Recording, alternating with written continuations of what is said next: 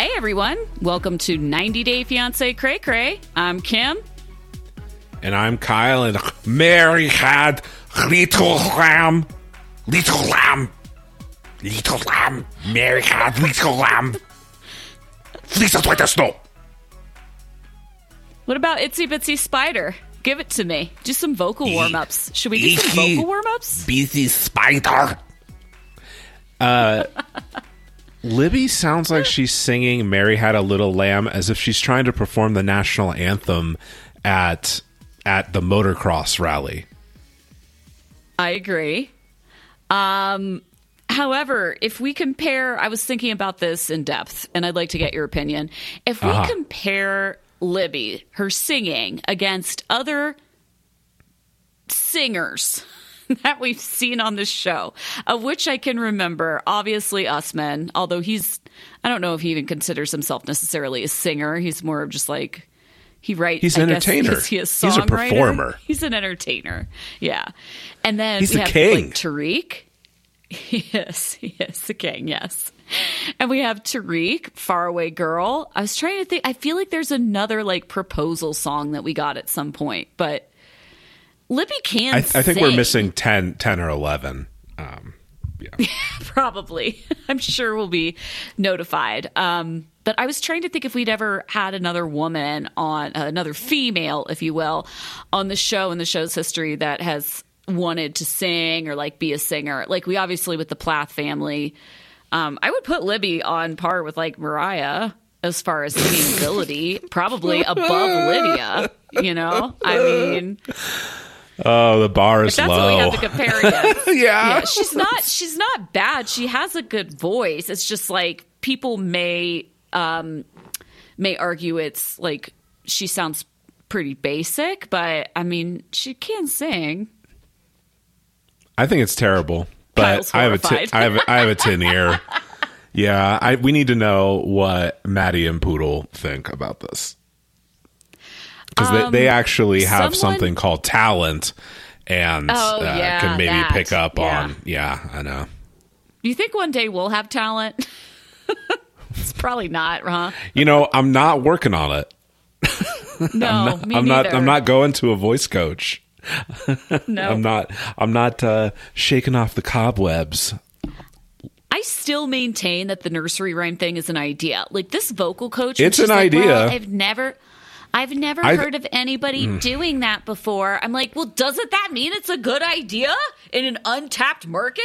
Like, would you prefer that she had an idea that a million other people had and like go and do the same thing that everybody else has done?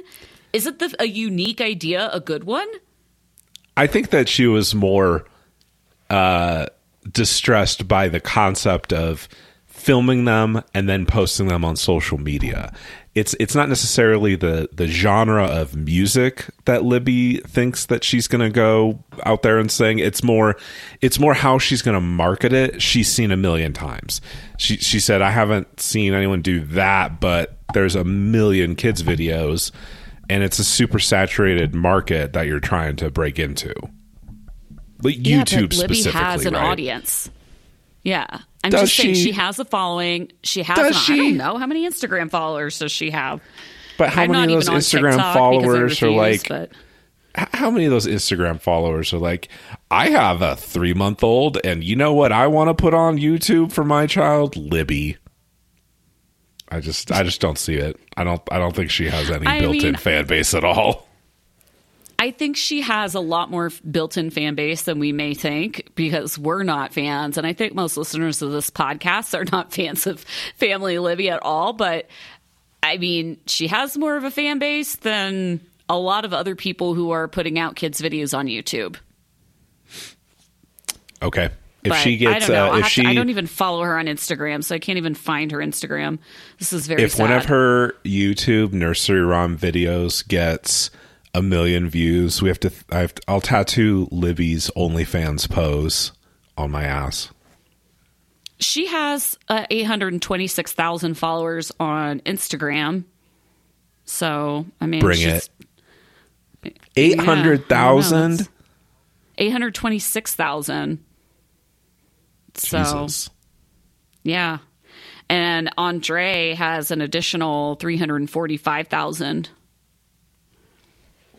How does Andre have less than Libby? I don't understand I don't understand this country. This isn't even including all of their social media outlets like OnlyFans and like who knows about TikTok. And, I'm just saying they have more reach than the average person who's trying to start out on YouTube. I mean, literally every human being on Instagram in Moldova must follow Andre. So he's got like 500 Americans that follow him. It's crazy.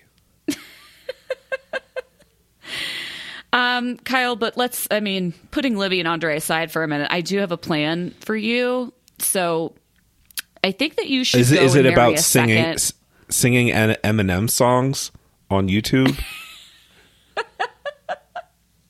No, but that is another wonderful idea as it is. Yes. I think this is a better idea, what I'm about to pitch, but that is a close second. I think that you should find a second wife. Okay, and I'm with you so far. With her couple, in a foreign just country, like in a different country. Yeah.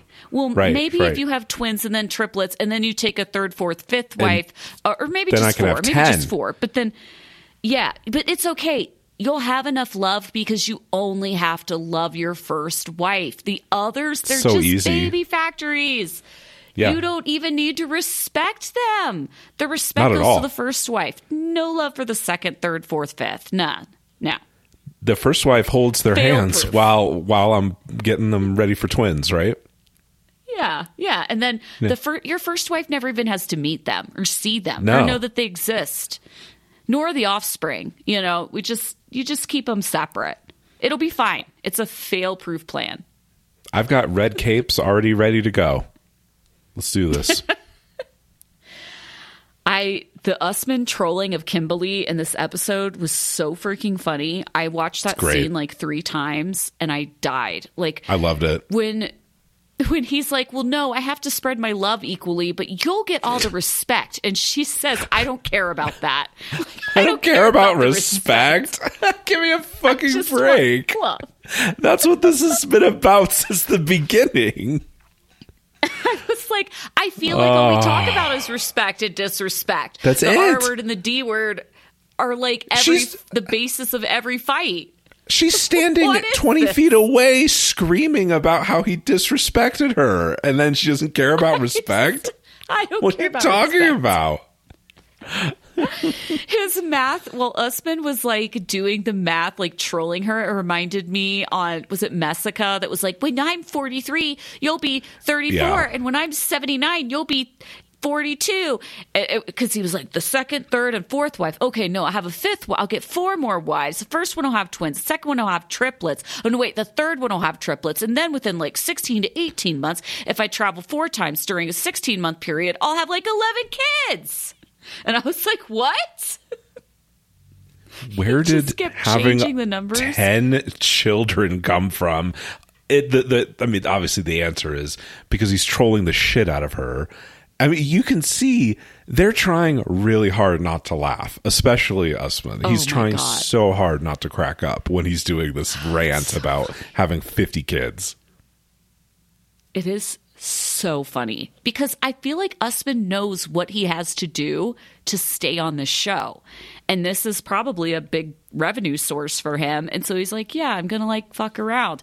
Kimberly kind of knows that he's trolling and it pisses her off though. That's what I gathered from that whole situation. But yeah, he knows that he has to trigger her to the point of assaulting him to keep on the high class show 90 Day Fiance.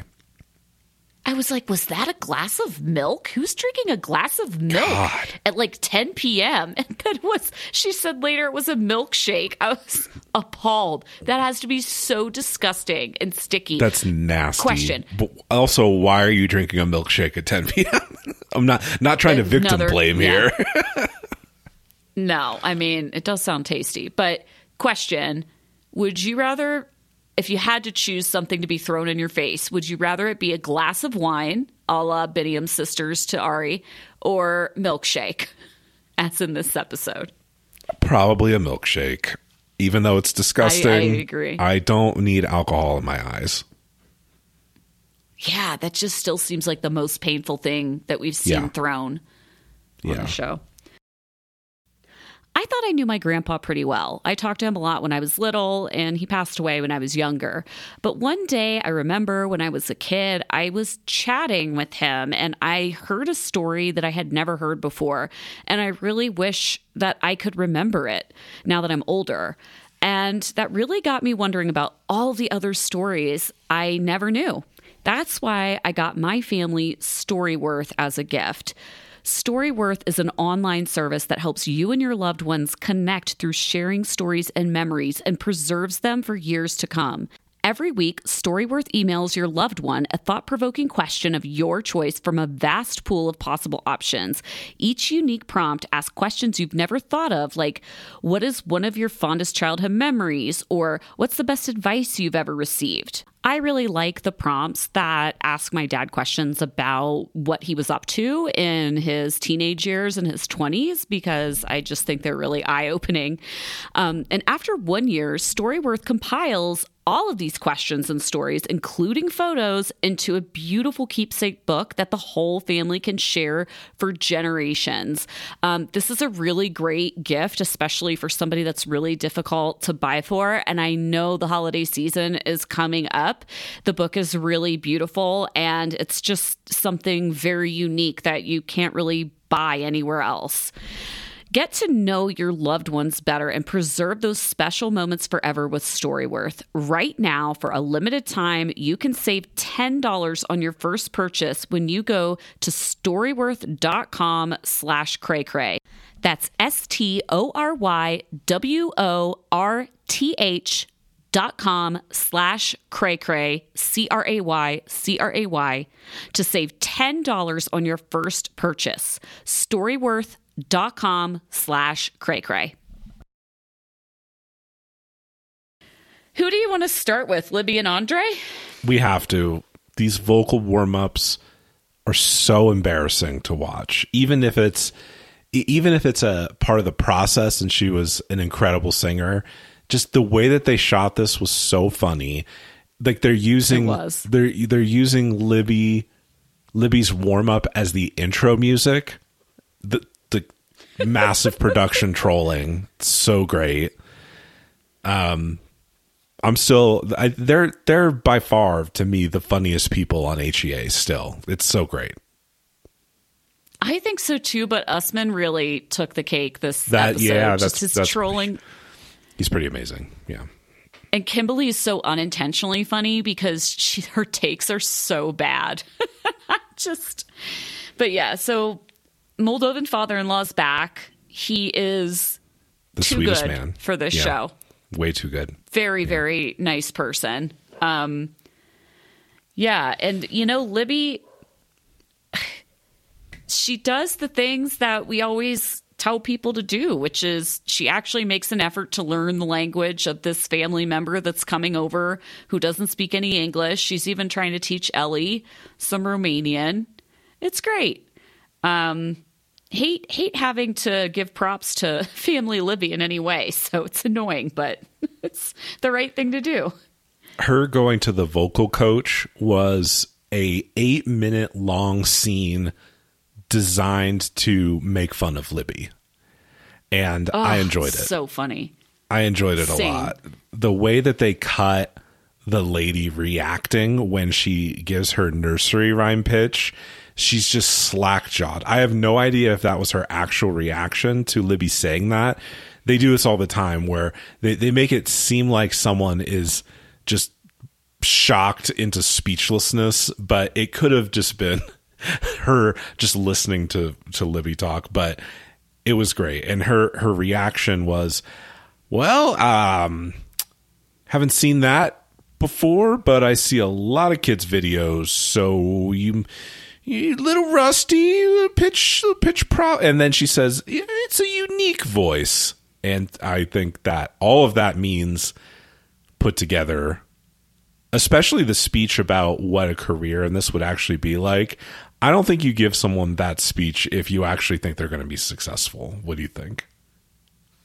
Yeah, it was The vocal coach definitely, I don't know if she was in or had a briefing with production to kind of guide her with how to react, but it was pretty funny. And, you know, like I've said before, I do feel her reaction, it was great as a viewer, but it's a little unfair. I mean, I feel like I still go by, this is a good idea. The nursery rhyme thing it's the best idea that Libby can have if she truly wants to do something with singing.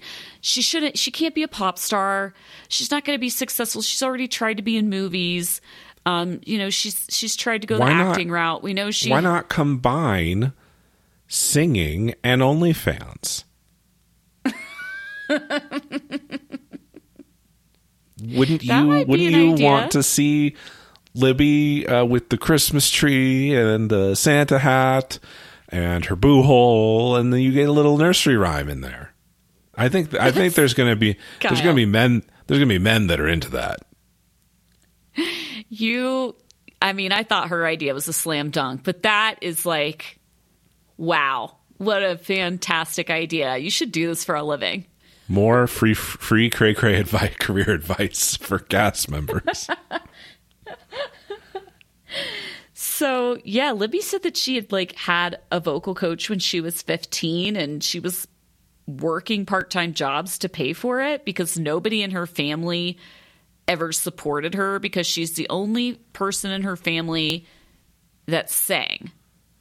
I did feel bad for her when she was saying that growing up, of course, fucking Becky and Jen ridiculed her singing and just made her feel like shit. Yeah. It's one thing to do jealous. That when you're it's one thing to do that on a podcast when someone is like in their 30s and have no talent, and it like making fun of a kid, and it's just, I mean, that's what siblings do, I guess, but it does not shock me one bit that Jen and Becky shit on Libby anytime that she tried probably anything, not just singing.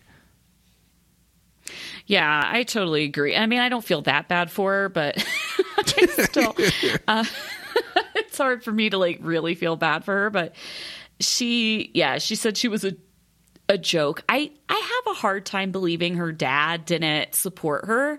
It just seems like Chuck is going to support his baby girl and doing anything and everything that she ever wanted to do. I'm surprised in general we haven't gotten more Chuck this season.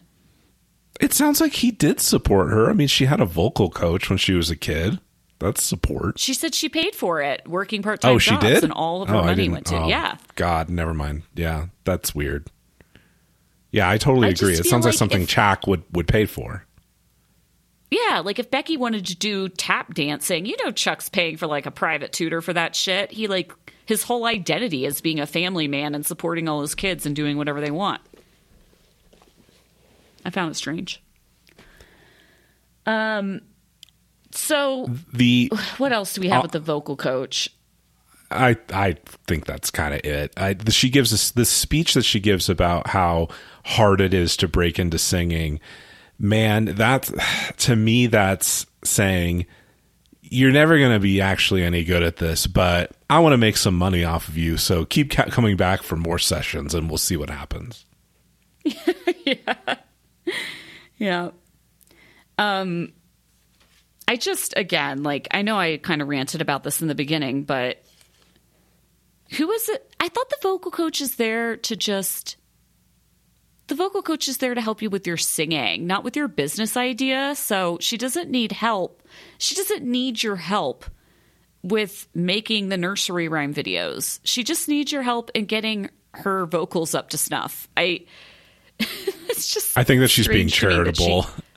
I think she's trying to help her not waste her life. I know. Moldovan father-in-law also shows up this episode, and he is just such a delightful man. He's much calmer than Andre, Libby explains, and she hopes that his personality rubs off on Andre. Don't we all?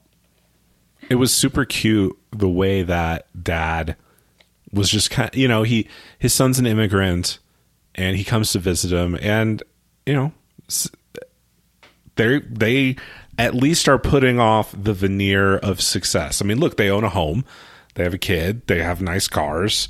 They may have relied on Chak for pretty much all of that, but you know, they seem to be living a comfortable life, and it was cute to see his dad all proud of him. It was less cute when they start dumping all of the family problems on him immediately. Although I really did enjoy the way that Andre described Charlie. You remember when Charlie got drunk as pig and tried to ruin the wedding? Drunk as a pig. Love it. That's a great Andreism. Drunk as pig. It's complicated when you love someone, but they can't let alcohol go, says Father Andre. He's just so...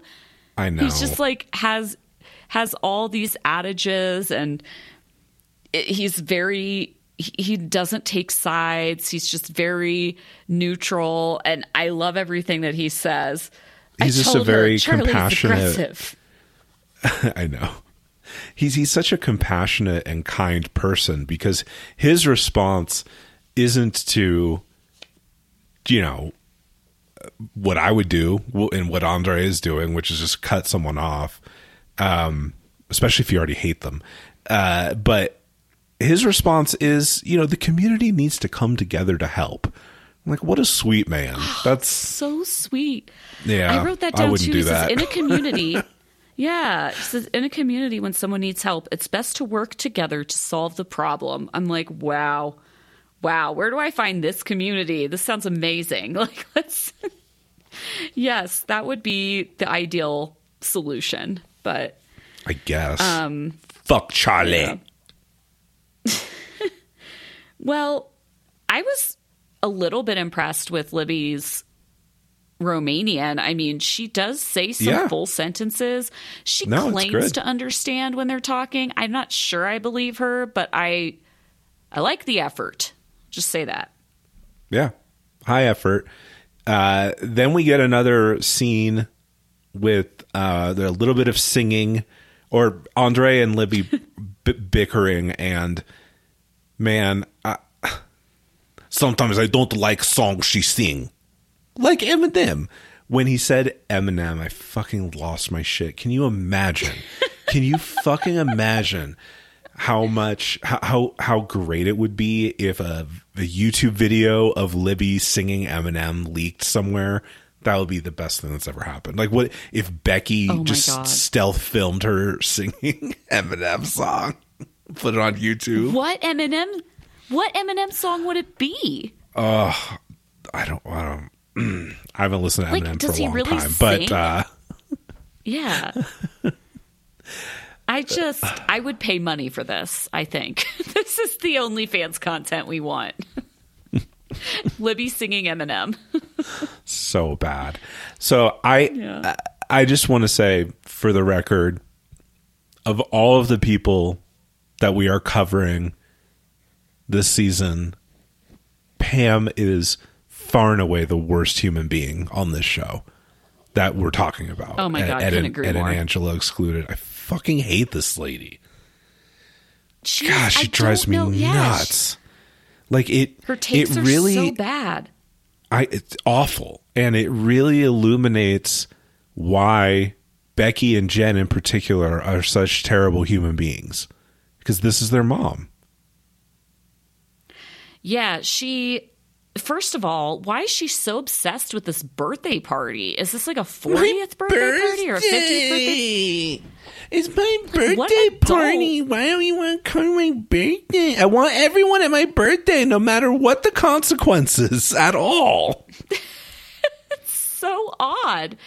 I can't really make sense of it. And I just have never met an adult human that is this obsessed with their birthday. Outside of that one woman in Love After Lockup, remember she said she had a whole birthday month and forced all of her friends to wear matching clothing and go to like Tampa for a week for her birthday week. I would not be friends with this type of person. It's just too much. But Pam, I feel like, might be at that level. This is a lot. She's terrible. She Her wants- entire her entire spiel here is that you should basically tolerate any toxic and terrible behavior at all, and just because I want you to come to my birthday party. I think Andre had a very insightful and extremely when he said this is really about her projecting an image of someone that has this happy little white picket fence family, and that's what matters to her, because she's obviously not going to just have family there. She's going to have other friends and maybe colleagues, and if they see that some of her family didn't come to her birthday party, it's an embarrassing thing for her. It's not about Charlie's health in any way. It's not even really about Andre and Libby even coming. It's just a projection of wealth and success that she wants to put out to other people. She doesn't actually fucking care about anyone. You want to talk Jenny and Sumit? I can't find anything from Herbert. It's honeymoon time. Let's have romance. Do you know how you know the Jenny and Sumit segment is starting, Kyle? Ting, ting, ting, ting. Whoa, whoa, whoa, whoa, whoa, whoa. Oh, Why is we're in there India. didgeridoo music? It sounded Why? like a didgeridoo. It we literally, probably if just you have the offended closed everyone. captioning on, if you have the closed captions on, it says Indian music playing, and I'm like, India why? is it Indian We have- music? It's great. God. So I didn't even know there's- Sumit had a car. Okay, so many questions. First off, I was like screaming, like, why are they back in this old apartment? Why didn't they? Of course, they didn't know the rules of the visa, that Of they course had not, to yeah. have a consistent address. How did they have this brand new car? And then also, there's no way Sumit booked this place on his own. The Aloha Resort at No way. what's it called? Rishikesh. Rishikesh. I looked this place up on the internet. I spent way too long looking at the Aloha Resort in Rishikesh. This place looks fucking awesome. Like, literally gorgeous. It's the most basic room in the higher season, which I'm assuming when they went, like February to April, is $150, and it goes up to about $300, which in India is like, that's a ton of That's a money. lot. A That's a ton. huge amount. Right. So maybe they didn't go during high season and they got a deal, but this place is fancy. It has a really incredible spa, incredible outdoor areas overlooking the river. It's very central location. It's gorgeous. There's no way Sumit booked this on his own, right? Like, production did this, right? $300 a night is 5% of Jenny's total net worth. Stop. I don't think she still has $6,000 in the bank, Kyle. No, so probably more like 50%. It occurred to me also, as I was thinking about, he has a car. It occurred to me, like, have we ever seen them leave the city in No, the 3 no. years that they've been on TV? This is kind of a remarkable life event for them. It's like, yeah, the incredible journey. I actually Google mapped as well from Delhi to Rishikesh is about 5 to 6 hours. That's what Google Maps says. I have no idea what like the traffic situation, right. what side of the city they're coming from, construction, like just things that I don't know about. So it could have, but that's what Google Maps said. Rishikesh looks freaking awesome though. Like, I watched videos of people biking and rafting there. The rafting is no joke. Like, I would not raft there. It looked intense. There were some Do you think intense rapids. Do you think that he was Looks trolling beautiful. when he was rattling off all the lists of physical activities that he wanted to do with Jenny? Cliff jumping, bungee, river rafting, zip lining, camping. Shouldn't have married an hiking. oldie. I'm like, she's like, I want to sit by the river and relax. It's like, oh man. Did you know that the Beatles ashram is in Rishikesh? It's like a very famous area for No. ashrams and stuff. Yeah. Oh, wow. Okay. So it's been like a big like meditation center since the 60s. Looks awesome. I'd love to go. I'm actually not for the first time, but maybe for the first time this season, I was very jealous of a trip that somebody was making. This looked nice. I would never let Sumit plan a trip for me. I just want to point that out. I have no like real evidence, like hard objective evidence for why, since we've never seen him plan a trip before. But it seems like a bad idea. What are your thoughts? It just it feels wrong to have someone that represented themselves as Michael Jones kind of plan anything really about your life in any way. What I did not enjoy was when the porn music started and we had a proto OnlyFans photo shoot in this lovely hotel room. I did not enjoy that part of the episode. No, that was bad. Yeah. That wasn't fair to us as the viewer. I was very upset, especially when the rose was placed in the mouth and like the little like Be romantic. kinda- It's honeymoon time. Yeah. Let's take pictures on the bed before we mess it up. I was also like, dude, before you start having a serious conversation about working, could you get in the tub that has like full of like perfect temperature water? Like that's the first thing that you should do. Not whatever you're doing now. Come here in the bathtub. So let's talk about the. Oh, sorry. I have so many notes about the photo shoot and and the drive where they almost died going around that roundabout, and Jenny goes, ah! I was like, what happened? I thought there was like a water buffalo in the fucking street or something, and it was just another car. So me, take pictures of me on the bed. So me. Do you like this pose, Sumi?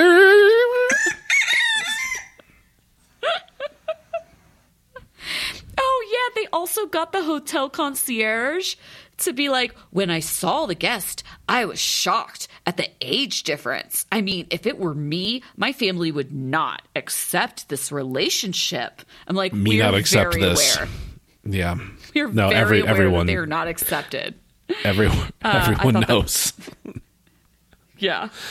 So then they get into this discussion that it is so infuriating to me to watch this. I'm sure you were screaming at your TV over this work conversation. What are your thoughts? I'm like, first Oh my off, God, I thought dude. Sumit was working part-time with his friend already with the A, marketing business. he's not been working this whole time. A, Oh my God, how do they have money? Jenny's like, well, we have my Social Security. And I'm like, first of all, how much even is that? Because you retired early. Secondly, what is Sumit supposed to do for the 30 plus years he's alive after you're sit not? around, do nothing. Like, sit next to the river. What? How? He will be destitute. Where he needs to build up a nest egg. There's, as we talked about with Sumit's parents, there's not like that he has Indian Social Security, or even if there were, that he's paying into it because he's been unemployed for the last 4 years. So he can be available whenever Jenny wants him to be. But like, what is he supposed to live on once Jenny is gone? There's like no safety net for him. And the fact that she doesn't even consider this it just shows her selfishness. He's gonna leave me home alone all the time. Why is he talking about this on our honeymoon? There is Look. a non-zero chance that Sumit lives, that Sumit might be around on this planet longer than Jenny. I think we can all acknowledge and admit that. And so you're exactly right. So let's say that Jenny even has 25 good years left. So now Sumi is 55 years old. single, and he has no money whatsoever. And someone correct me if I'm wrong, but if they're still living in India, I don't think that the United States government is going to be sending like spousal death benefits, Social Security checks to Sumit. Okay. I don't think that's going to happen. So he's going to have nothing, absolutely nothing at all, unless he finds another oldie or some even older. I don't know. It's so stupid. You're my husband. I need you here. I sacrificed a lot to come here to India, and I want to relax and enjoy my life with my husband.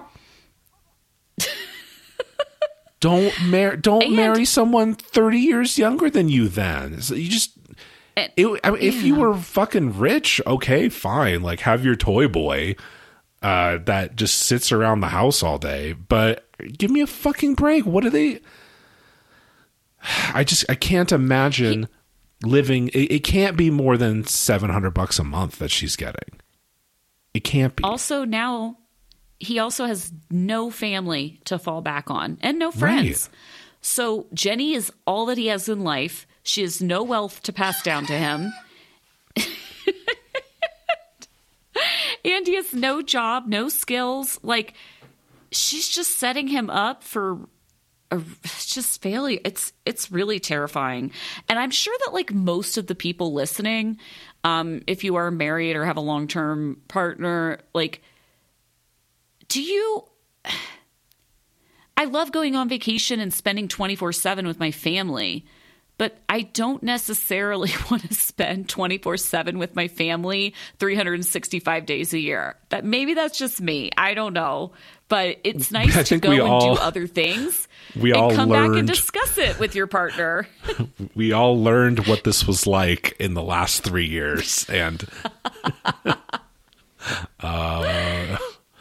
it is just the fact that she's horrified that he might be gone during the day for a few hours. I'm like, what are you? They're never apart. She has to find her own friends and hobbies. And I recognize that's going to be a lot tougher in India, but that's the choice that she made. If anyone in any of these stories is trying to isolate someone, it's Jenny trying to isolate everyone away from Sumit's life. Yeah, it's really scary, actually. And I really hope that he does do this food business with his friend. It sounds like I didn't know that he was doing a food business before. He's like, yeah, I want to get back into food business. I was like, whoa, Michael Jones. I thought you worked in a call center. I thought he was doing some kind of graphic design for 5 minutes also. I have no idea.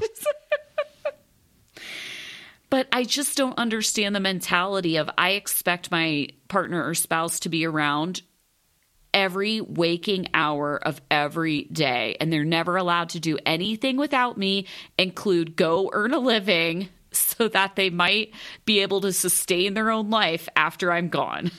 And by the way, we currently have no money as well.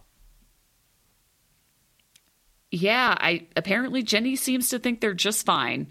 Between her Social Security and the money from the show, maybe that's plenty for them to live on in India. It's the Matt Sharp money. Matt Sharp got to get out of the picture before their life will actually start moving forward. Yeah, I mean, if you think about it, this is also like so short-sighted because being on reality TV, it doesn't last forever, right? This is not residual income. This is... Unless you're Andre. Yeah. Yes, then you're set for basically the next 17 seasons. But for Jenny and Sumit, I mean, they have been on, this is their 4th season. I'm surprised they're back already, but there cannot be many more years of this. So I don't know if they're stashing this money away or they're spending it on extended stays at spas or ashrams in Rishikesh, but, it's got to at least double her Social Security check. So I feel like they're getting used to that, you know? The only way that they get back on the show is if Mother Sumit comes back and into the picture somehow and doesn't disown him permanently. Yeah. I agree. I just think after this season, there's nothing more to tell unless something big happens. The ex-wife comes back. They get Mother Submit to maybe not disown him. But Submit says that his number one priority is to, this may have been in the next time on, is to win back his parents' love. So, oof. I mean, I don't know. I feel like Mother Submit is... Mother Submit's got a whole other son in what she deems the perfect family, like the wife. They now have a kid, I think, if I remember correctly. She's kind of got the things that she wants out of the other child, and she seems like somebody that can really hold a grudge. So I'm feeling like she is not going to move past this, is my prediction. 1 out of 2 ain't bad, Come on. I mean, that's the reason why my wife and I didn't want to have another kid. What if the second one's an asshole? I know. First one's good. First one's great. We don't need another one screwing this up. It is a risk. It's a risk. Anything else about Jenny and Submit? What if our second child married an oldie, Kim? What then? We can't risk this. Cannot risk this. Get the snip. Yeah, let's talk Kimbali. Oh, wow. I can't take this seriously, by the way. So disclaimer, I know Kimberly is acting poorly. This is bad behavior, but I laughed so fucking hard. I thought this was so absurd and so ridiculous. I have never laughed so hard at Usman's trolling, and bringing in a friend to like validate everything that he's saying in his trolling just sent me over the edge. I mean, first wife gets all the love, second wife baby factory, just hysterical. That's what you told me before. Second wife gets no love, just makes babies. Leave her in a closet somewhere in Nigeria. Send the kids to America, apparently. What? And then his friend, the first thing that his friend says to Kimberly is, "You don't have to be afraid." Just like, and so he leads with that. And by the end, they're talking about 10 children, 4 additional wives, women that just fire out babies. And by the way, I'm going to have to love everyone the same. But Kimberly's not supposed to be afraid of this scenario. By the way, Kyle, I just want to point out, doesn't having a second or third or fourth wife necessitate having a first wife to start? Are we talking about BGL, or are we like assuming that this is Kimberly as the first wife? I think we are assuming that Kimbali is wife number 1. Because currently, just to clarify, 0 wives. There's right now. 0. You're correct. This reminds me of Seeking Sister Wife, where half of the people on the show have been poly for 10 years, but have literally never experienced poly because they can't find anyone to go along with this foolishness. Oh, yeah. They're building houses for 3-4 wives, still only at 0.5 wives because they got divorced from the first wife in order to bring the second wife over, but then she ghosted them. Yeah. Yep. It's a great show if you haven't watched it. 0 wives. Stuff. They think that Kimbali's ideas about not meeting the second wife are hilarious and how stupid they are, which it is. And, maybe his friend says, yeah, sure, fire out a bunch of kids and then bring everyone to the United States. Everyone's going to be closer. You'll love each other like friends, and I'll be the elder. He's like trying to literally picture on the Merrifields lifestyle. I'll be the elder. You'll love each other. Yeah. You ever seen that show, Seeking Sister Wife? I mean, Danielle and Bert seem pretty close. It'll be like that. The trolling is fucking incredible. And look, this is one of those scenes where I feel like it has to be production telling him to just fuck with her so hard, and she's the only one that's not in on it. And so I will state for the record, throwing that milkshake was disgusting, very bad. I mean, it's assault. It's assault, and she should not have done it. And it wasn't funny to me. Like, the aftermath was kind of funny, how he was cleaning it up for like 45 minutes. It was probably revolting smelling very quickly afterward. Picking apart a napkin. Oh my, it's so dumb. But the fact that she's done this before, and it's just kind of that's the thing about HEA. You see just kind of repeated behavior, and I don't know, I didn't laugh at the drink throw because we've seen it probably 40 times on previews, and it is an assault. She shouldn't do it. It's just awful behavior, and it just never solves anything. She says that she's doing it he disrespected me. By the way, I don't care about being respected. But yeah, he disrespected me. Respect. So I have to show him disrespect and like, okay, yeah, tit for tat disrespect. You haven't learned by now that that's a bad way to run a relationship, Kimberly. Come on. The throwing of whatever beverage is in front of oneself is such it's like 1990s slapstick comedy, and they use it all the time in this show. Like, we see it all the time. It's just like, it isn't funny to me trope. either. Yeah. It's old. It's like, okay, let's do something more original. I would have never come to Nigeria, Uthman. I would have never come. Yes, you would have. He's already, like, basically cheated on you with Zara. He's not listening to my concerns. This isn't what he told me in the past. Fuck him. Fuck him. I disrespect him right now. Oh, this was just, the going on and on about that. Well, okay, no, stay with me. Oh, hold on. If Listen I to get this. 3 wives, Here's the idea. The first wife. Okay, yeah. The second wife has twins. And then the third wife immediately following it. And then the fourth wife, fifth wife. Oh, no, 3 4 more wives. Okay. Yeah, 3 what? And then within like 2 years, I have 10 kids. I was like, whoa. Can we go back through the math there? Because I was totally lost. What in The Handmaid's Tale is this shit? What are you talking about? Maybe Kimberly will be there as he's impregnating the other wife. No, she's totally going to be sitting next to her, like holding her hand. Yeah. Well, because then, Kyle, they're going to just ship. We'll just pluck maybe 2, 3 of these kids and send them over to Kimberly in San Diego. Totally. So that she can bond. The United States government totally is down with this plan. It happens all the time, really. We totally support polygamy in this country. Oh, legally. Yeah. Just especially kidding. Like second wife, 10 kids. Sure, bring them all over. We got a particular visa just for this situation. We use it all the time. No problem. Yeah.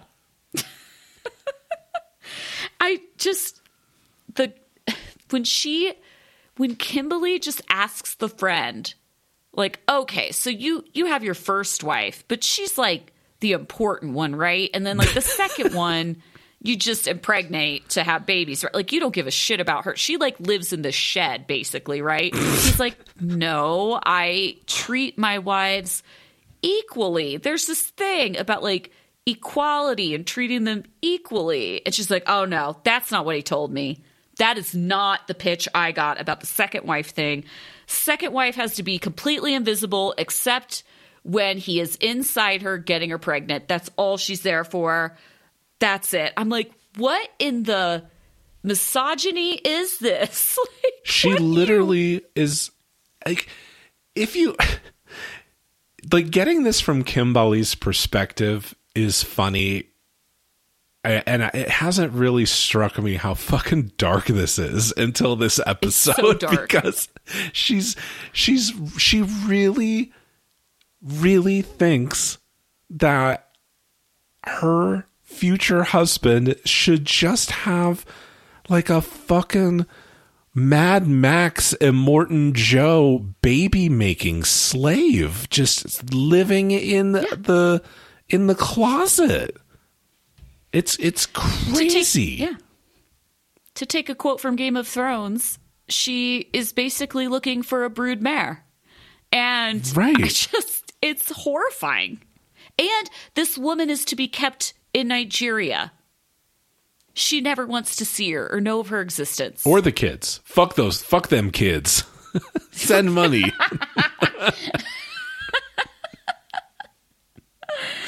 Yeah, it's just this. Why can't we mold this to my lifestyle too? This is my lifestyle. In America, we lock people in sheds and get them pregnant.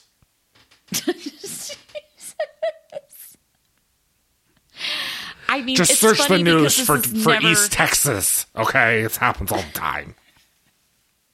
God, this is never going to happen, and that's why it's such a ridiculous joke. But the fact that Kimberly seems to really believe that this is okay is concerning. I mean, a little bit, whoa. Yeah. And then you know, it's I think it might be, I mean, this is just a hunch. I feel like it might be just a little bit of a red flag that you get blamed for your own abuse. How do you feel about that? She basically blames him for her throwing things at him. That doesn't seem like it's, there's something about that just doesn't seem good. Kyle, she was so upset by the thought of a hypothetical second wife being loved as much as her, she had to throw it. She had no choice. You think I'd like acting like this? Disrespected. You think I'd like this? You made me do that. Jesus. When she specified that it was a milkshake that she in fact threw, because I thought it was a glass of milk, I was like, oh my God, that is so disgusting. It's got to be so sticky.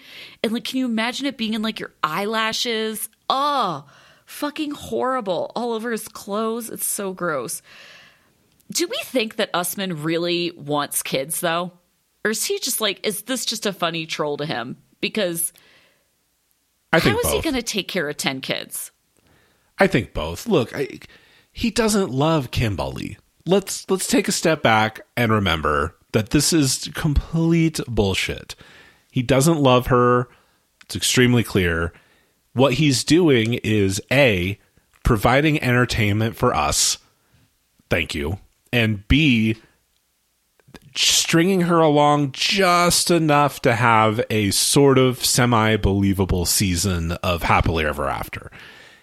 He basically has planned, like, this was his plan. How can I get Kimberly to come here so that we can film, but not actually be in a real relationship and ensure its massive destruction on the final episode? Second wife. Tall order. I'm telling you. Playing her like a goddamn fiddle.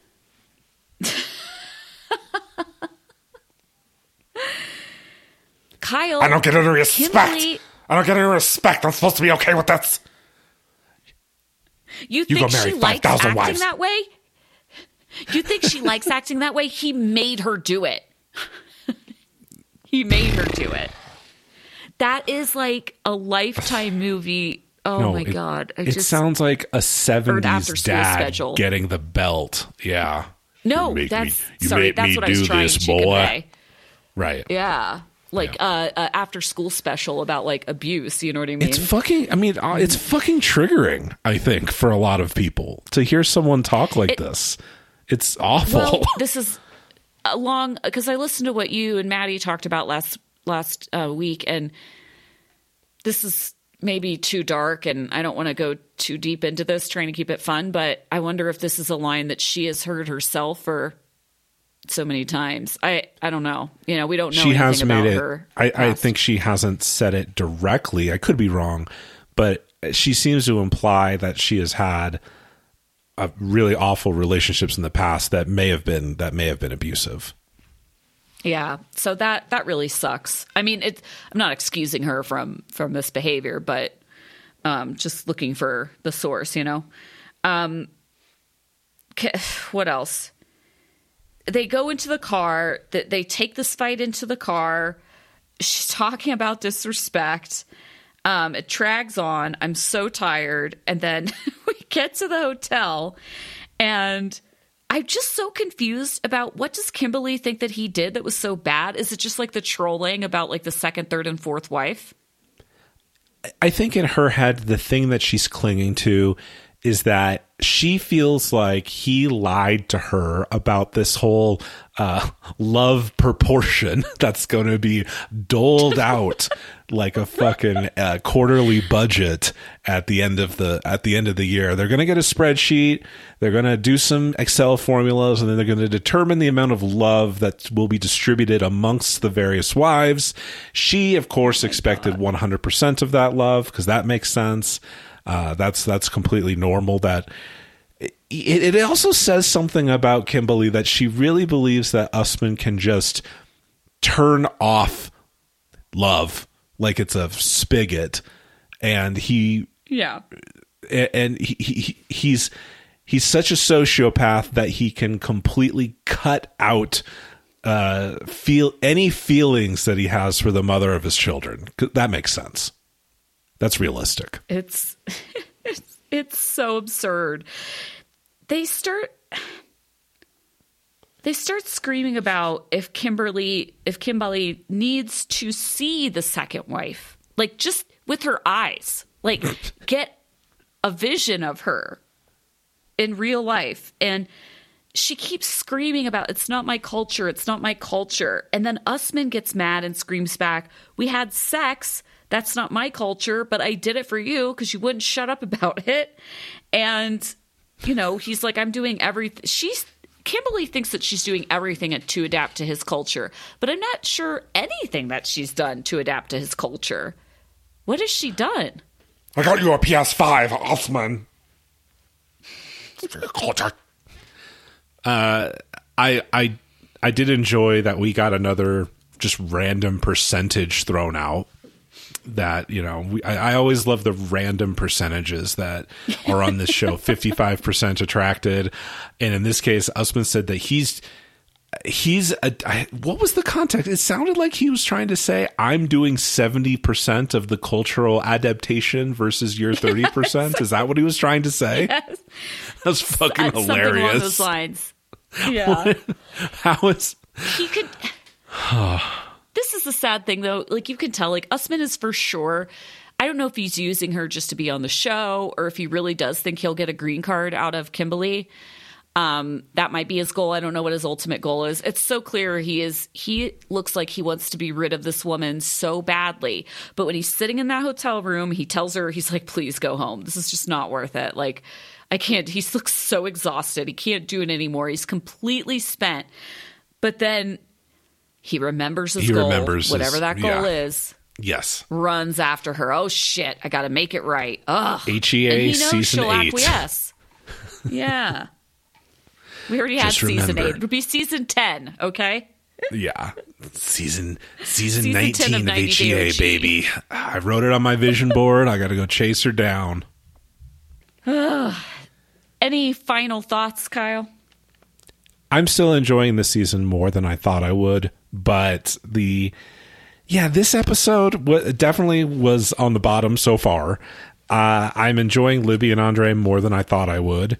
Jenny and Sumit are still ridiculous and funny. There's been some hilarious Usman trolling, but Bilal and Shaida definitely not doing it for, I think, anyone still. So pretty much no one, I think, is happy that they're back on this show. But overall, it's still not bad for HEA. This was the weakest episode by far for me so far. I disagree. So I agree about Bilal and Shaida. I don't even think Bilal and Shaida are happy to be back. Bilal seems miserable. He does not want to do this show. Definitely Shaida was the driver there. I thought I laughed so hard this episode at Libby all of singing's the pretty Usman good. stuff and the singing exercises. I thought it was hysterical, and I really enjoyed looking up pictures of Rishikesh and figuring out where Jenny and Sumit were going. And I'm now obsessed with like a new part of the world that I didn't know about. So I enjoyed all of that. But I agree. It's one of the reasons that the show can be good sometimes. I know. And, I still I try to fast forward, but I'm still catching those little glimpses of Angela and Ed. And geez, they're awful people. They're just horrible. Everything that I thanks. know about the Angela storyline seems to suggest that our prediction and the reason why we don't cover her is continuing to be bore out. It's the same fucking shit. It's the exact same stuff. Exactly. Oh yeah, and how could she trust? She's an abusive hypocrite, and it's Angela and just screaming at my cow. Well, every accusation is actually a confession, and she's just a terrible person. The end. Yeah, it's more Angela screaming at Mike Al for flirting with women on social media when that's exactly what she is fucking doing. It's part of the storyline. And just this hypocrisy, I don't find it enjoyable, and I can't get past it. Yeah. It's awful. So on that note, thanks for listening. This was fun. Thank you. Yeah, we will be back next week. And thanks for listening. I think. Yeah, Bye. Thanks for listening. Bye.